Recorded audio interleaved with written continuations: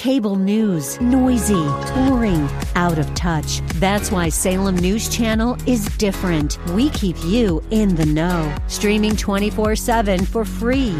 Home to the greatest collection of conservative voices like Dennis Prager, Jay Sekulow, Mike Gallagher, and more. Salem News Channel is unfiltered and unapologetic. Watch anytime, on any screen, at snc.tv and Local Now Channel 525.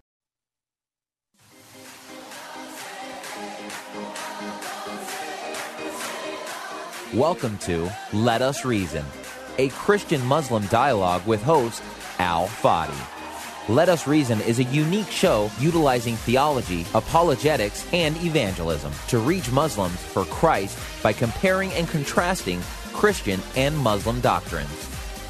And now, your host, Al Fadi. Well, good morning, everyone. I am your host, Al Fadi, and you're listening to Let Us Reason, a Christian-Muslim dialogue on Faith Talk 1360 KPXQ. If you have joined us last week, you would have enjoyed the discussions that I had with my fabulous guest speaker, a dear friend, a dear brother, a dear colleague, Pastor Mark from First Baptist Tempe, who is with me here today to continue this awesome discussion from the Word of God. That's why it's awesome. And it comes from an awesome book called the Book of Romans, the book that probably most of us tend to try to skip because it's complicated. Even Peter says that the Apostle Paul writes things that are really hard for people to understand. So you can imagine what Peter was dealing with when he was going through that letter. I'm just kidding, of course. Nevertheless, the Spirit of God, the Holy Spirit, is what we rely on to understand the Word of God, and that's why we are so thankful that the Lord have empowered us with such awesome gift that, believe me, not a whole lot of people can say that they have, except us, the elect, the chosen one, the set apart for the Lord, and I'm talking about the Church of Christ, of course. So back last week, we were talking about, gave kind of like a background about the book of Romans, and we covered at least the first 3 verses from chapter 1, showing that Paul introduced himself as a servant, a slave, not the servant or the slave. And this, of course, applies to all of us. However, obviously, Paul has a special office. That's the apostle, the sent one, and he was sent by Christ. But we, technically speaking, are sent by Christ as well, maybe not in the same capacity as Paul, but to deliver the message that is passed on to us. And we ought to look at our work for Christ as slaves obeying their master. And, of course, we are set apart, unique in the eyes of the world. I remember when I first came to the U.S., I was thinking everybody's Christian until I began to distinguish between the Christians who are born again and the others who claim to be Christians. And I understand now what does that mean, that they were set apart. And finally, we closed in verse 3 after Paul telling us that the good news that God has promised, called the gospel of God. And by the way, in the letter the Romans, Paul uses the gospel interchangeably in different ways. Here he calls it the gospel of God. At the end of the letter, he says, my gospel. And in between, he uses other phrases to describe this gospel. That's important. That's significant because the gospel of God is our gospel. If it is indeed the gospel of the Son, the gospel of our Lord Jesus Christ, that's the gospel that verse 16, the most powerful verse, says, I am not ashamed of the gospel.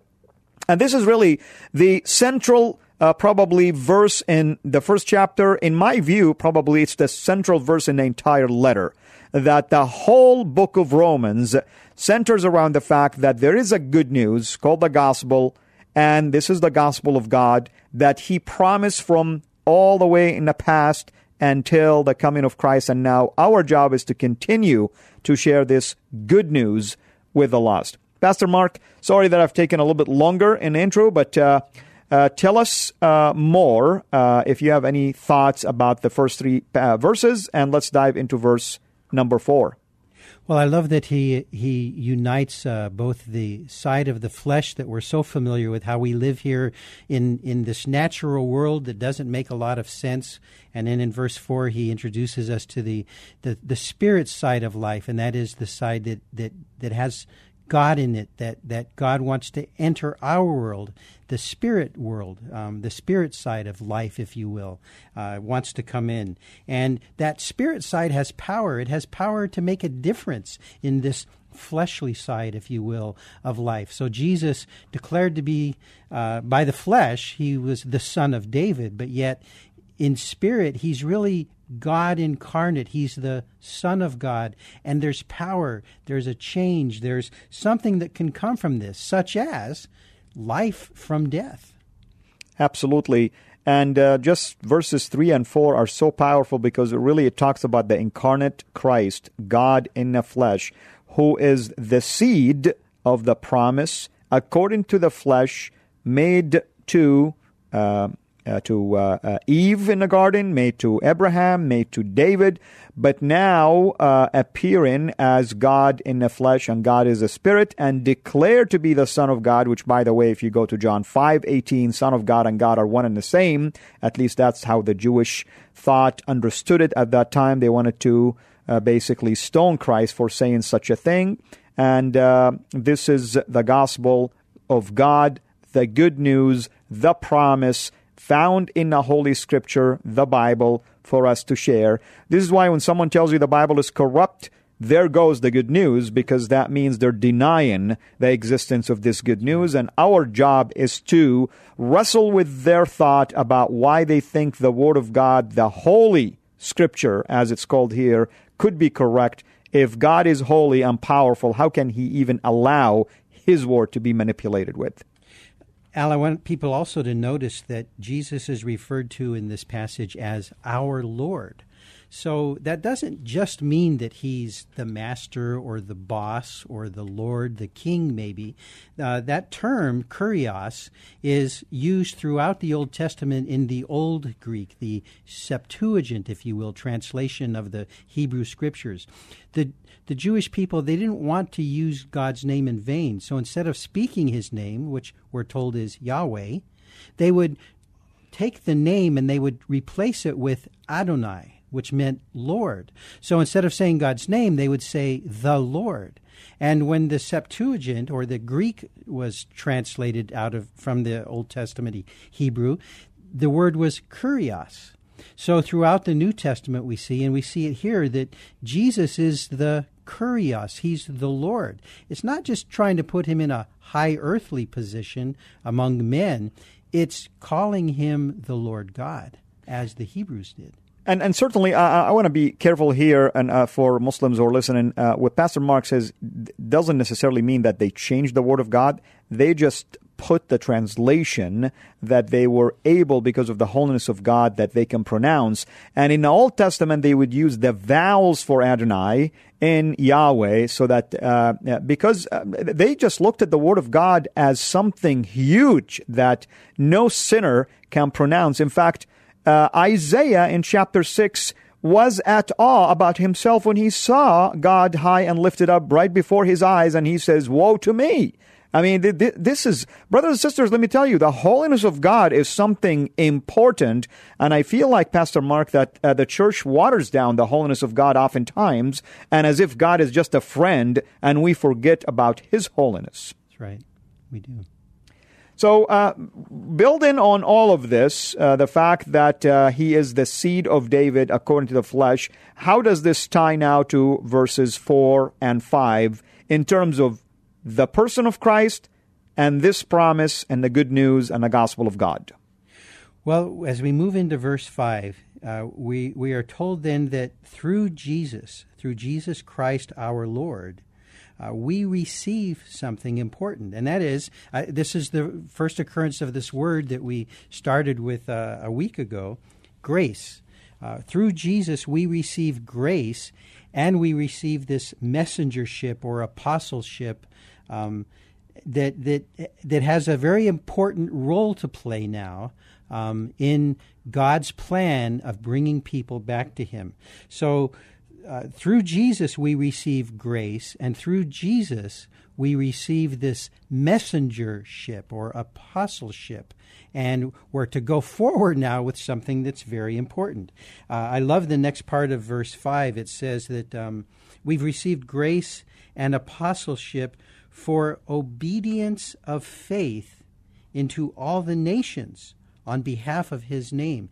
In his name, we're to go, we're to tell our neighbors down the street, across the road, the next town over, the next state over, the next country over, we're to tell them about faith in Christ and about obedience towards God. Al, you gotta agree with me. I think that what's lacking in most lives is obedience toward God. Whether we want to look at that in terms of obeying His word, His law, we're not obedient people, and yet the message that Jesus has given us to take, this message of grace, it's intended to bring about something really important, and that's obedience. But it's the obedience that comes through faith. Absolutely, and I'm glad you mentioned this because earlier we mentioned also that the holiness of God is something that has been watered down, and for the life of me, I don't understand where we get this idea that, thank God I'm saved, I can do whatever because I'm saved. No. Let me tell you this. Don't take this obedience to Christ so lightly. It makes no sense for Jesus to say, you've heard it says, but I tell you. He raised the par. Just read the Sermon on the Mount and you'll see that Jesus is telling you to follow him is no easy matter. And just to say casually that I am just saved, I can do whatever because, the blood of Christ washed me, I wonder why Jesus will say, depart from me, you workers of iniquities, for I never even knew you. He was talking to people who used his name to heal and cast out demons. Brothers and sisters, walking with Christ in obedience of faith is a serious business. And I think the world rightly can be hindered by our actions if we do not present His holiness in the proper fashion. Al, as we're working our way through Romans now, this is the first mention of both grace and of faith. Curious that those two words, or obedience, grace, and faith, curious that those things are all found in the same verse. We think of eternal life. We think of God making things right. We talk about, and Paul's going to do this later, he's going to talk about justification. And that's the how of we being made right with God. But here the grace, the faith, the justification, he hasn't explained yet how we get there. For example, verse 16 of this chapter, he's going to say that that the gospel is the power of God for all those who believe. Faith being the noun form of that verb, believe. So for those who are believing, for those with faith, it should bring about obedience. And it is the grace of God that restores us in right relationship and fellowship with Him. And I want to add also, I like what the Holy Spirit spoke through Paul in verse 5. Notice Paul in verse 1 says he's set apart, and this applies to us as well because he will mention that as we progress here, we are called, basically, by Christ. Set apart, called out of what? Out of the world. But yet in verse 5 he says that we ought to preach the obedience of faith into all the nations. Right. So it's a balance here. We're called out to be distinguishable, but we are not removed from the world around us, because the world around us in need of a Savior, how will they know this Savior if we're not around? So not living like them is probably important. Called out to be different, but sent in to give them the good news, the message of faith, the message of grace. And the fruit of that should bring about in their lives obedience. And the idea of all of this is that it's to go into the nations on behalf of His name. We're sent with intent. We're sent with the intent of making all the nations once again obedient to God. Amen. And that's what got the people of God in trouble in the first place, when they refused to be set apart among the nations. And what did God do? First exile by the Assyrians, second exile by the Babylonians. He's like, no problem, I'll send you to the nations. And if you don't want to go in your own basically free will, I will force you to be there. And now I hear everywhere I go, people are nervous about the Syrian refugees, that they're coming to our backyard. Could it be that God is saying, I'm tired of the church not go into them. So I'm going to bring him to your backyard. Maybe that's what God is up to. Have we ever asked ourselves this question? Kind of a radical idea, Al. Well, God is radical when it comes to the gospel. That's there's good news, and people need to hear it. So. Amen. Amen. And that's what Acts 17 tells us in 26 and 27, that indeed God does this. He moves people around. He determines the boundaries of their dwelling places and the times where they stay for three purposes, that the people that he's moving around who do not know him will seek him, feel their way towards him, and find him. Maybe there is a hint in here for us. Yeah, I think so. Well, so far he's been talking about himself on the most part. He does use the That's plural. the Apostle Paul. Yeah, Apostle Paul. He's the servant. He's the one sent. He's the messenger, set apart. In verse 6 now, he tells us that we also are the called of Jesus Christ. Are you sure, brother? Is that what the Greek says? Because I'm wondering if you're really reading the same Bible we're reading. I'm kind of thinking it says, in whom you also are called by Jesus Christ. Also, in addition to who? To himself. Paul, that's right. It isn't an exclusive message, and we need to somehow find all the people who have the secret password or the secret code or the gold ticket, if you will. God calls. And just as Paul was, that calling is upon us as well. And here, that's where the gospel stops usually. We get to this passage and we feel like, and I hear it all the time, I don't know about you, Pastor Mark, I hear people say, I'm not called really to evangelize, I'm just called to do this. Well, I'm sorry, I don't know what Bible are we reading, because I don't think Paul is talking about select believers. He's talking about you, in the plural, all the believers. That's right. That's right.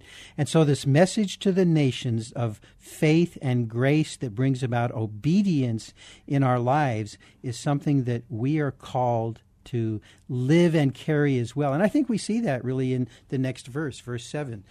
Paul, now he gets to the us side of it. He's talked about himself and his companions, and now he says, to all those in Rome. But listen to this, to all those in Rome who are what? Mechanics or grain keepers or senators in the Senate, because Rome was the capital of the known world, right? So it must be all the important people live there. Well, I read here that to all those in Rome who are hated by God. No, it actually says beloved of God.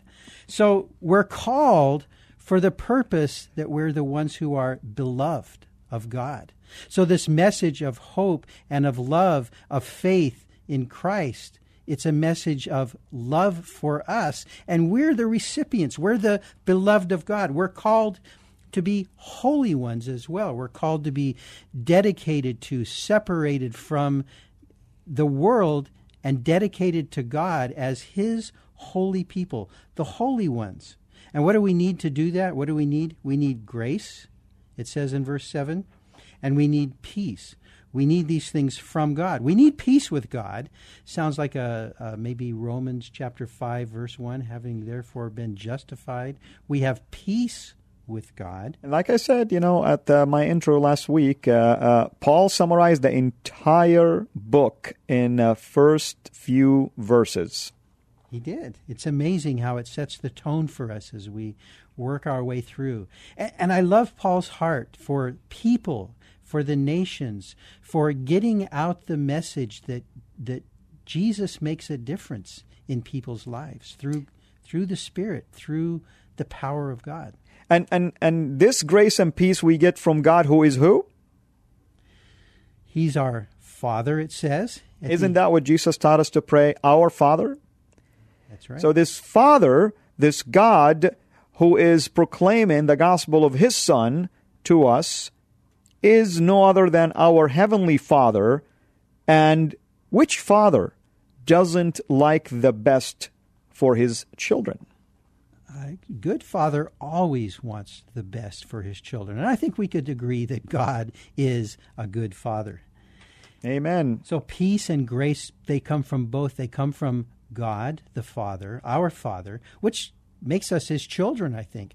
Beloved, see how great a love the Father has bestowed on us, it says in 1 John chapter 3, I believe, that we should be called the children of God, and such we are. We don't know yet what that fully is going to mean, but we know that when Jesus appears, we're going to be like him. We're going to see him as he is. And right now, this message, the gospel, it brings grace and it brings peace from God the Father and from Jesus the Son. Here is a Christology. And by the way, if you don't know me, I am a Christology freak. So anytime there is a divine mention of Christ, I'm always going to jump all over it because I come from a background where I denied his deity and I feel guilty all the time. So I want to always hammer it out. So here we have the conjunction "and" in English, of course, says, your Father and from the Lord Jesus Christ, equating basically Christ with the Father. Who is the Father? God, who is your Father. So God is equal to Christ, and that's where you can see basically passages like this throughout the New Testament equating our Lord with God because Jesus is God incarnate. But another thing I want us to talk about, brother, in verse 7, we were identified in a specific manner, and I want you to elaborate further on that. Who are we? There's the Romans. That's sort of the physical, locational. We're talking to, or I'm writing this to this group over here. But I think it becomes much broader than that. And even these people, we're not what we do or where we live. We're not Americans, if you will, or we're not just Americans. But we are a special kind of people. We are the beloved of God. He loves us, and he wants to show his love to us. He wants us to experience his love. He wants us to walk in his love. He wants us to be so overwhelmed in his love that it overflows out of us and flows to those who are around us. The law, it says, is fulfilled when we love God with all our heart, our soul, our mind, and our strength, and when we love our neighbor as ourself. Christ expanded that even. He says that we should love our neighbor really as God loves. God demonstrates his love for us in that while we were sinners, he laid down his life for us. That's the love that God has. That's the love that Christ has for us. We're beloved. We're the beloved of God. Absolutely. And I like also, as we started in verse 1, Paul introduced himself to be invited and set apart, holy one, basically, sanctified. He also called us as believers in verse 7 as also beloved of God, holy ones, set apart, invited, basically, chosen, selected. Sounds like the role we have to play in the kingdom is just as important maybe as the role that Paul told us about back in verse 1, where he's the slave, the messenger, and the one who's set apart. If it is good for Paul, it's good for all of us. I think so. So, brother, I don't want to, dig deeper, but I'm giving people a taste of the journey we will take periodically through the book of Romans. And as you can see, this is a deep book. It has deep theology. I don't think me and Pastor Mark can do this book justice, but we will do our best to try to encourage and bring hope to a church that is in despair these days. And let me tell you this, brothers and sisters, there is no better time in our nation than these times for the Church of Christ, the beloved one of the Father, the set apart, to shine and to share the good news, because we are living in perilous times. And I can tell you, nothing other than the grace of God can save and can restore and bring about hope. Our time, as always, is cut short by this joy of going through the Word of God. But I promise you, and Pastor Mark, would you join me again to continue this fabulous exegesis? And please, Pastor Mark, tell people how they can at least explore something about you and get a hold of you. Well, they can learn more at my website, which is servingtheshepherd.com. If you'd like to send me an email, it's Pastor Mark, one word, at servingtheshepherd.com, and I look forward to hearing from you. And for you churches out there, hint, hint, He's available to be a pastor and a teacher and a preacher. Just hint. I'm just giving you that. Nevertheless, we are so thankful for you to join us. You can also contact me via CIRA, my email, CIRA Ministries, plural, CIRA Ministries @gmail.com, or visit my website, CIRAinternational.com, and through there you can connect with me by private messaging me through my Facebook as well. And I look forward to continuing this fabulous study with my dear brother, Pastor Mark, next time. Until we meet again, have a blessed weekend.